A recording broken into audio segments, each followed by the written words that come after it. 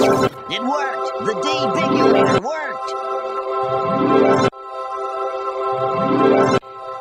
We're through the looking glass here, people. Did you hear something? No. Did I? I don't know.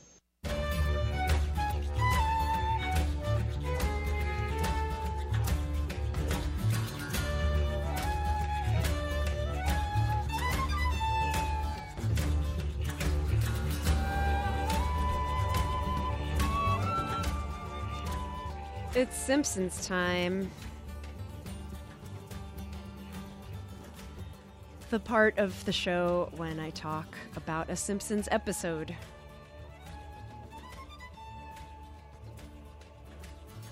And sometimes contextualize it by talking about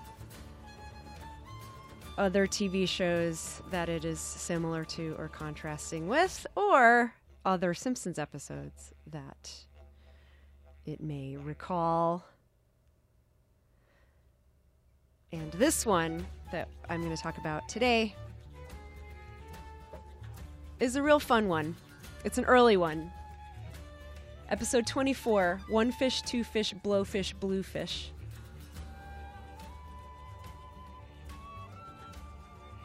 A gem from season 2. This is written by Nell Scovell. This is her only credit as a Simpsons writer. And she's a very accomplished sitcom writer. Has written for many different shows.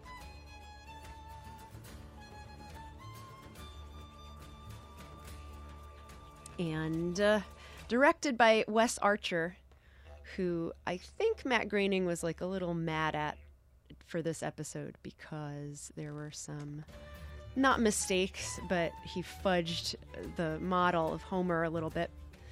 The squiggle of hair over his ear is always supposed to be straight. In this episode, we see it's wavy. And I think we see it in like other episodes too. In season 2, animators could still very much get away with little cheats like that, or little preferences that flew under the radar.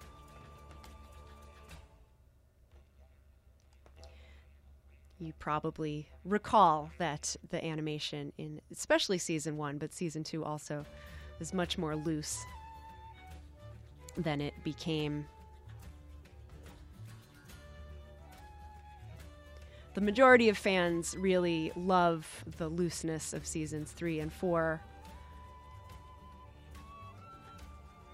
because it's just the right kind of looseness. It's not perfect, but it is so close to perfect and extremely detailed. But listen, season 2 is nothing to sneeze at either. And there are, in the looseness, there's some delightfully weird poses that fans always like to screen capture and stuff. I myself took pictures of my TV screen in this one during the scene when Homer is being told that he's about to die by Dr. Hibbert, and he's going through the stages of grief. Anger is the, of course, funniest stage of grief. And he has these really crazy, grotesque, facial expressions, and his body is like out of proportion when he's just for 1 second about to fly at Dr. Hibbert in a rage upon being told that he's got 24 hours to live. Or, as Hibbert quickly amends, it's actually 22 hours because he kept him waiting in the waiting room so long.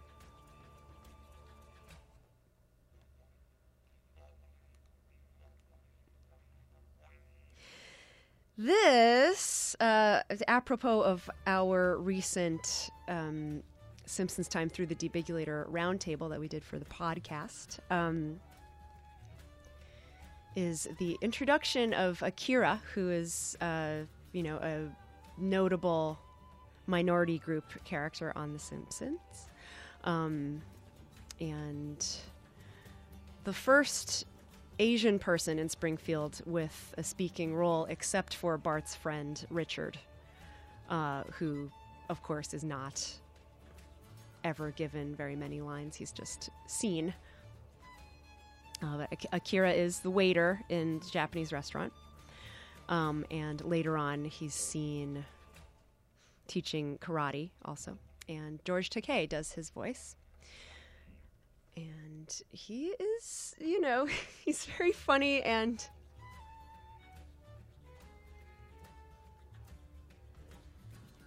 much like Apu, who is the other minority group character, or, the minority group character that we talk about when we talk about minorities on The Simpsons. He's very tolerant of Homer's buffoonery. He's polite and, can't not think that Homer is an ass, but sort of rolls his eyes at it. The Homer Simpsonic behavior of gluttonously eating everything on the sushi menu.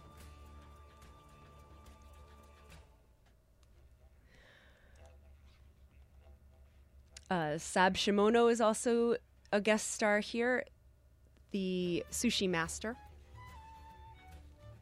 who goes on a steamy backseat car date with Miss Krabappel during the episode, during the dinner.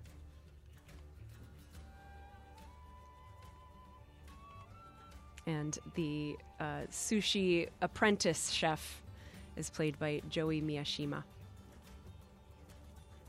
The other guest star here is Larry King, who appears at the very, very end. He never appears, but his voice appears. And I will get to that later.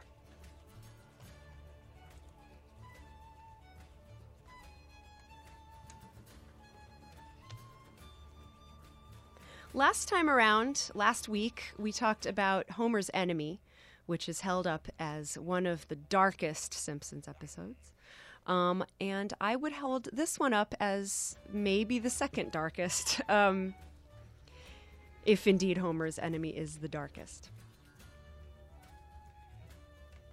There is a lot of gloom here, and especially at the very end, there's a little bit of doubt that Homer will actually live. And it's treated very emotionally. For all its funniness. Marge's poem is very sad, and that visual of Homer slumping in his chair as he's listening to the Bible.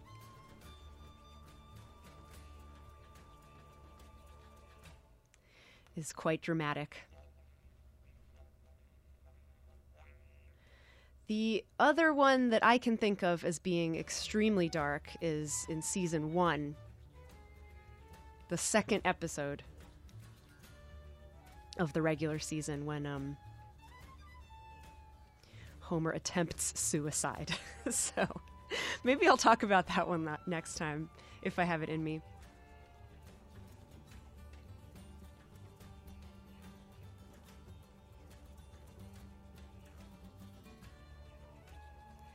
But I think it's very cool how the episode is kept funny, even as this heaviest of topics is introduced.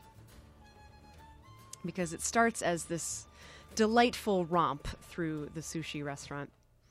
We start with Lisa bemoaning the fact that they have the same kind of food every week, and she wishes they could try something new. And so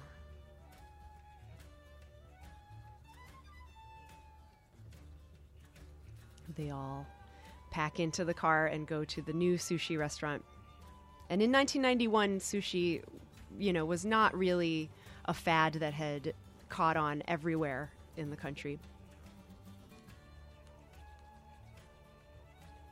So it was very fresh for satire.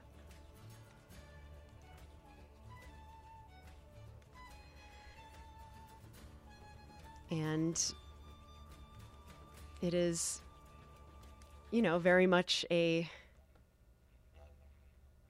quintessential Japanese restaurant. They really got details right about how the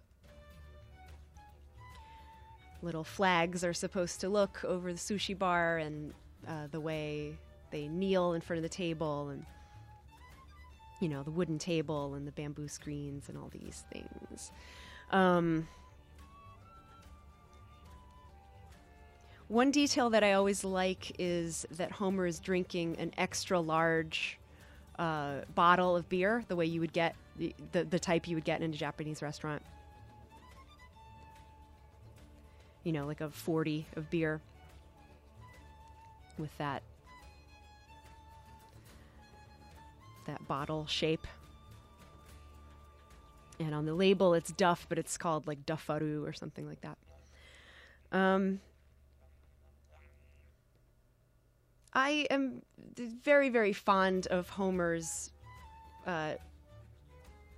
emotional turnaround once he tries sushi and decides that he loves it.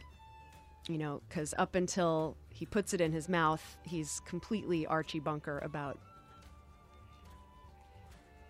just the idea of eating raw fish.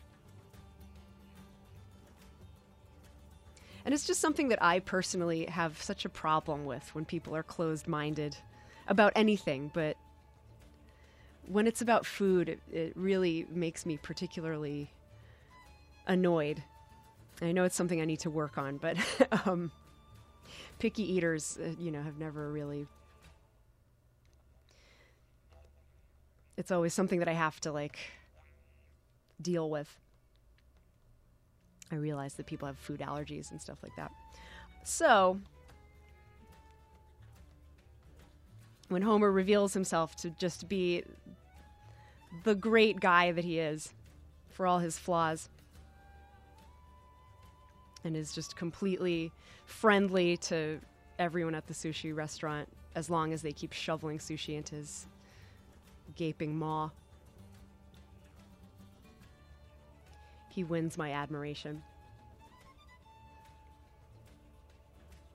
And this is really an early development of the Homer that we will come to know. He loves the world, he loves eating. Exotic things are great. They're fine by him. He just wants to experience everything to its most extreme.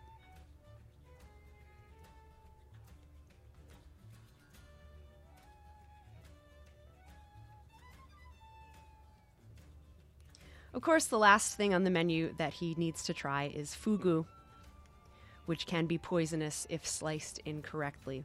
Although now fugu, which is the Japanese word for blowfish, is not as toxic because it's farm-raised. Can you tell that I listened to the DVD commentary of this? I did. I have a Simpsons bootleg pin of the diagram of the fugu, with skull and crossbones on every butchering section except for this tiny little sliver right in the middle of the fish.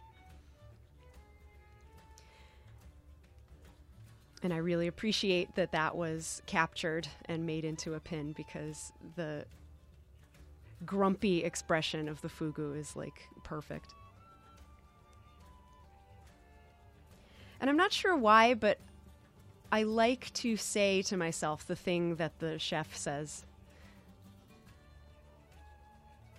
when he's trying to slice it. When he goes, poison, poison, tasty fish.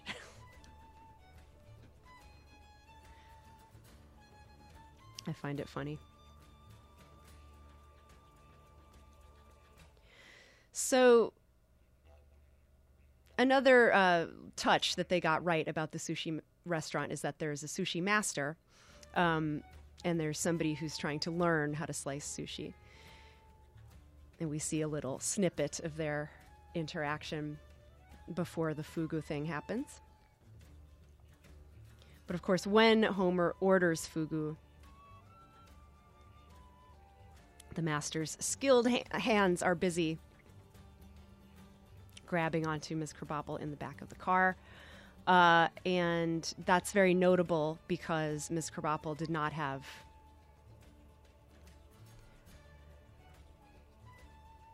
a reputation before then. And that really, really strong moment where we see her date with the sushi master it does a lot, to further the characterization of her as a single woman who gets around. And we love her for it. She's like really... That makes her so much more interesting than just this, like, teacher that's always annoyed.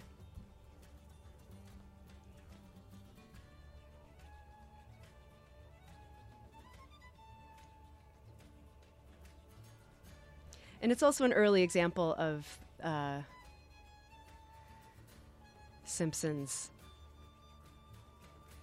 having this amazing well of characters to draw from, so that when there is a date going on, it's not just anybody, it's a person in the cast.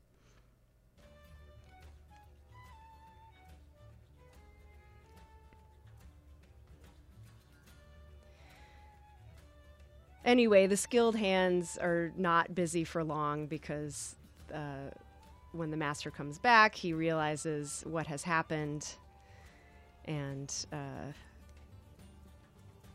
tells Homer that he has to go to the hospital, and this kicks off the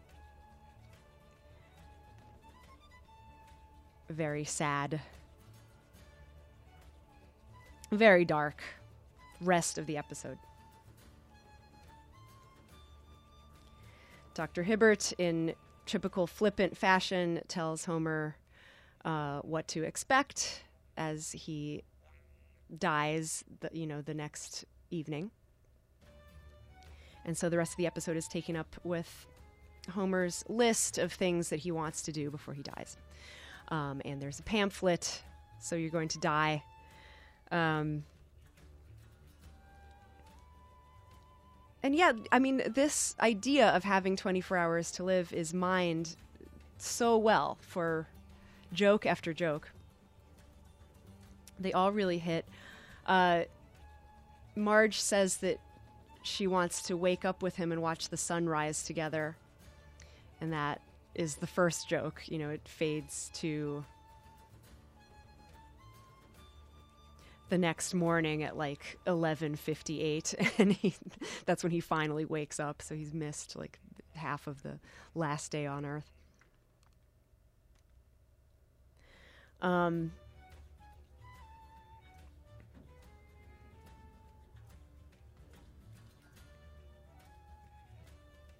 And all these great, really evil things happen. The evilest being that he gets arrested for speeding, and has to be bailed out by Barney. There's room for a little bit of sweetness, though, because some time is taken up by him bonding with Grandpa. An early look at, Grandpa being lonely. And extremely uncharacteristic of Homer to have anything to do with Grandpa. I feel like jerk-ass Homer would ignore Grandpa even on his last day on Earth. But season 2 Homer is very happy to go fishing with him and all this.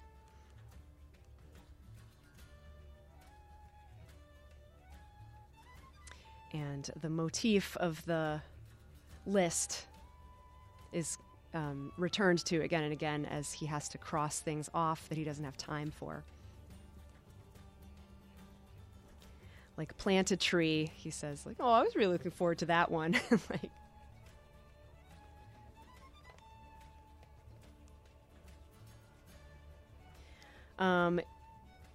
He makes a videotape for Maggie and steals the camcorder from Flanders to do so. So that's definitely a jerk-ass move.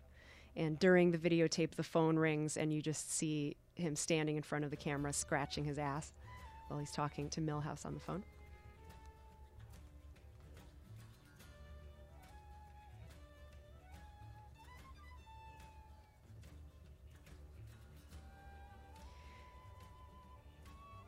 So yeah, all these interesting things happen until he is, as I said before, taken in by Eddie and Lou, who are both wearing sunglasses and who look especially menacing.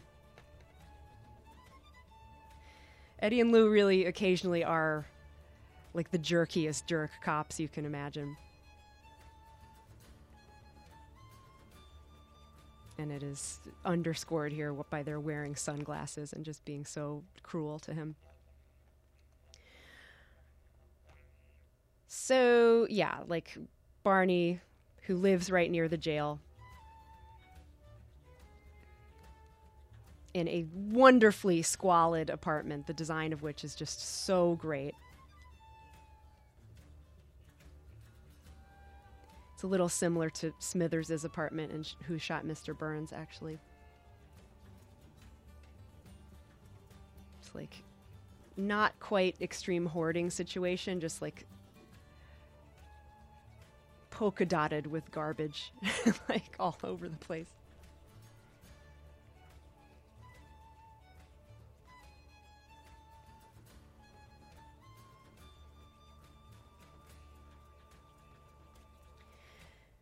Barney bails Homer out with his rusty money that Chief Wiggum complains about, and then drives him to Moe's, necessitating him crossing off even more things on the list.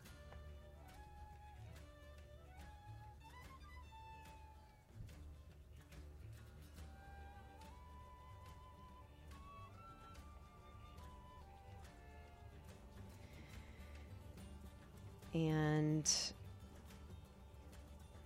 finally, when he realizes how late it's getting,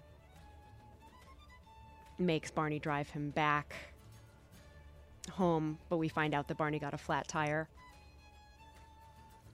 So Homer runs home to awaiting Marge and kids, who are dressed up all fancy, even though the kids don't know why. And Marge, of course, is very, very wistful and sad and worried that, he has not shown up after all this time. When he runs home, it is a straight up Graduate parody of, the movie The Graduate. You hear the Paul Simon-esque strumming guitar as he's running. And he goes up to the window and pounds on it and goes, "Marge, Marge," a la Dustin Hoffman. That's the first time, and it won't be the last time, that The Graduate is referenced in The Simpsons.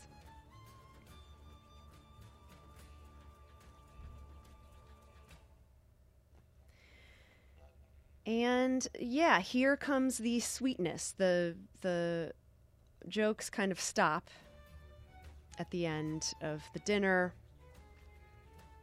Or actually, there is no dinner, I'm sorry. Since he's so late, the kids are sitting around in their pajamas. And they have to be put to bed. So the last thing on his list is achieved, which is he is intimate with his wife, and intimate is misspelled on his list.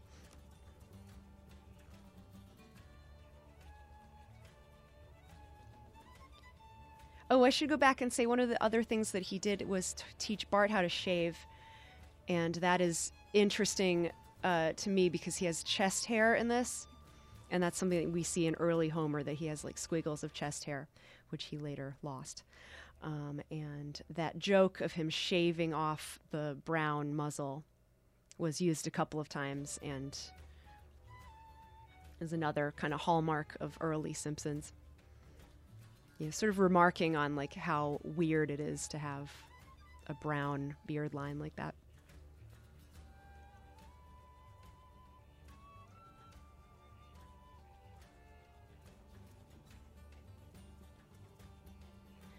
Marge reads her poem, which is just like so Marge, and like has this like pathetic aura of like that's the best poem she could have come up with. It's like just so simple, so predictable.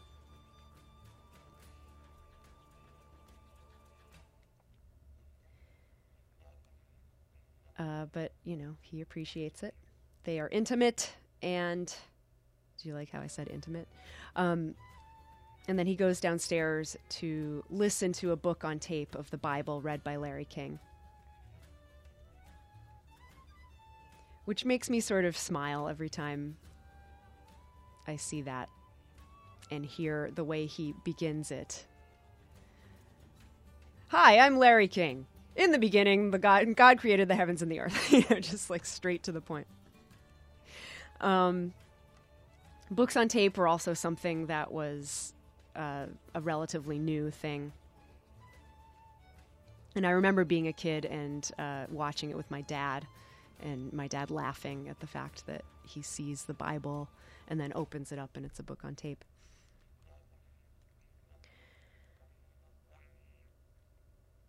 And the slump happens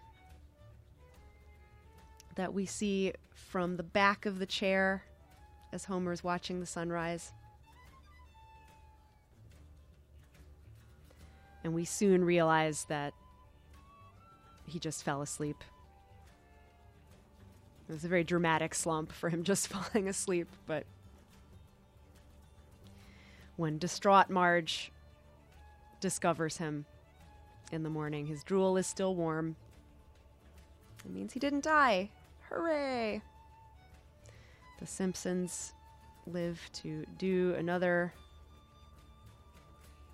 580 episodes after that. All of which I will talk about.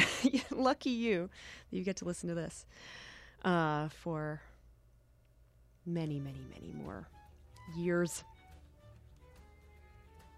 The very simple animation that the credits roll over of Homer eating pork rinds light after pledging to Marge that from now on he will live life to its fullest, was sort of a stopgap because there was a whole other sequence that needed to be cut out. Or not cut out, but like not even animated because there wasn't time for it. But in the script, apparently, you'll recall that Flanders, during the camcorder time, invites Homer to a barbecue that he gleefully accepts the invitation to because he'll be dead by then. But in the script, he actually goes to the barbecue and has all these indignities happen to him. And the last line was supposed to be Marge saying, "Well, you are glad to be alive, aren't you? Aren't you?" Which would have been so great to see. Talk about dark.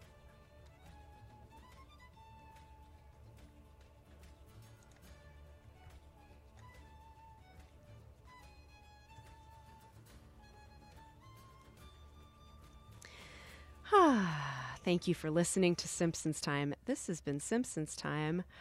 And I realize I did not have time to talk about the karaoke bar at the beginning of the episode. So this is in lieu of talking about it.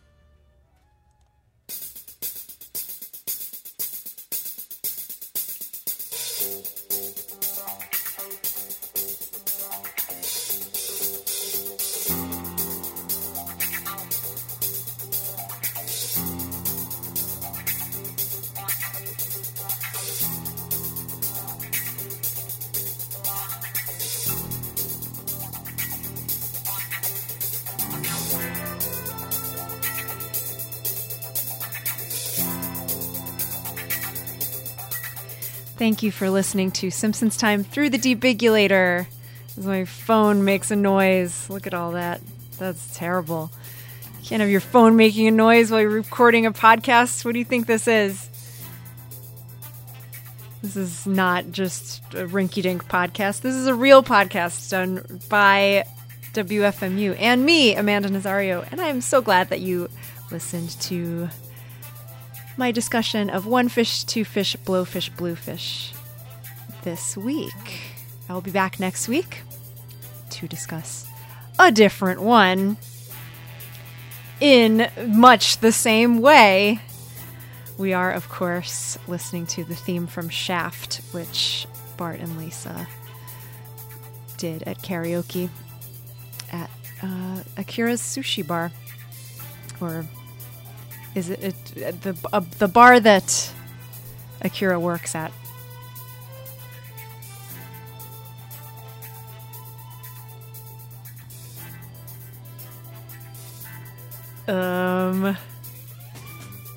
I hope everyone's having a good summer. Since I don't have a regular show right now, I cannot update you about goings on in my actual life, but my summer has been pretty good. And I wish the same for yous alls. I'll talk to you next week. Bye.